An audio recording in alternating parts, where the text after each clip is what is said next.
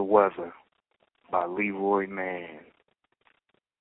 Rain clouds seem to hover wherever I go.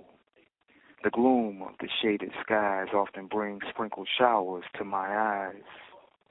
Sunny days come so rare, I look forward to the natural vitamin D, but I am more likely to get caught in a blizzard that leaves me cold and numb to any relief that a daytime star could provide.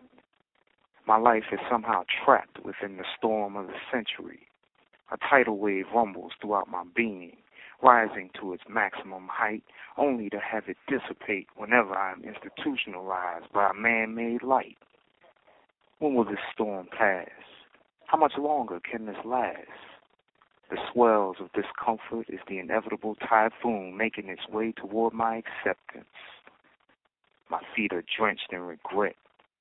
If the forecast doesn't improve, I will surely drown.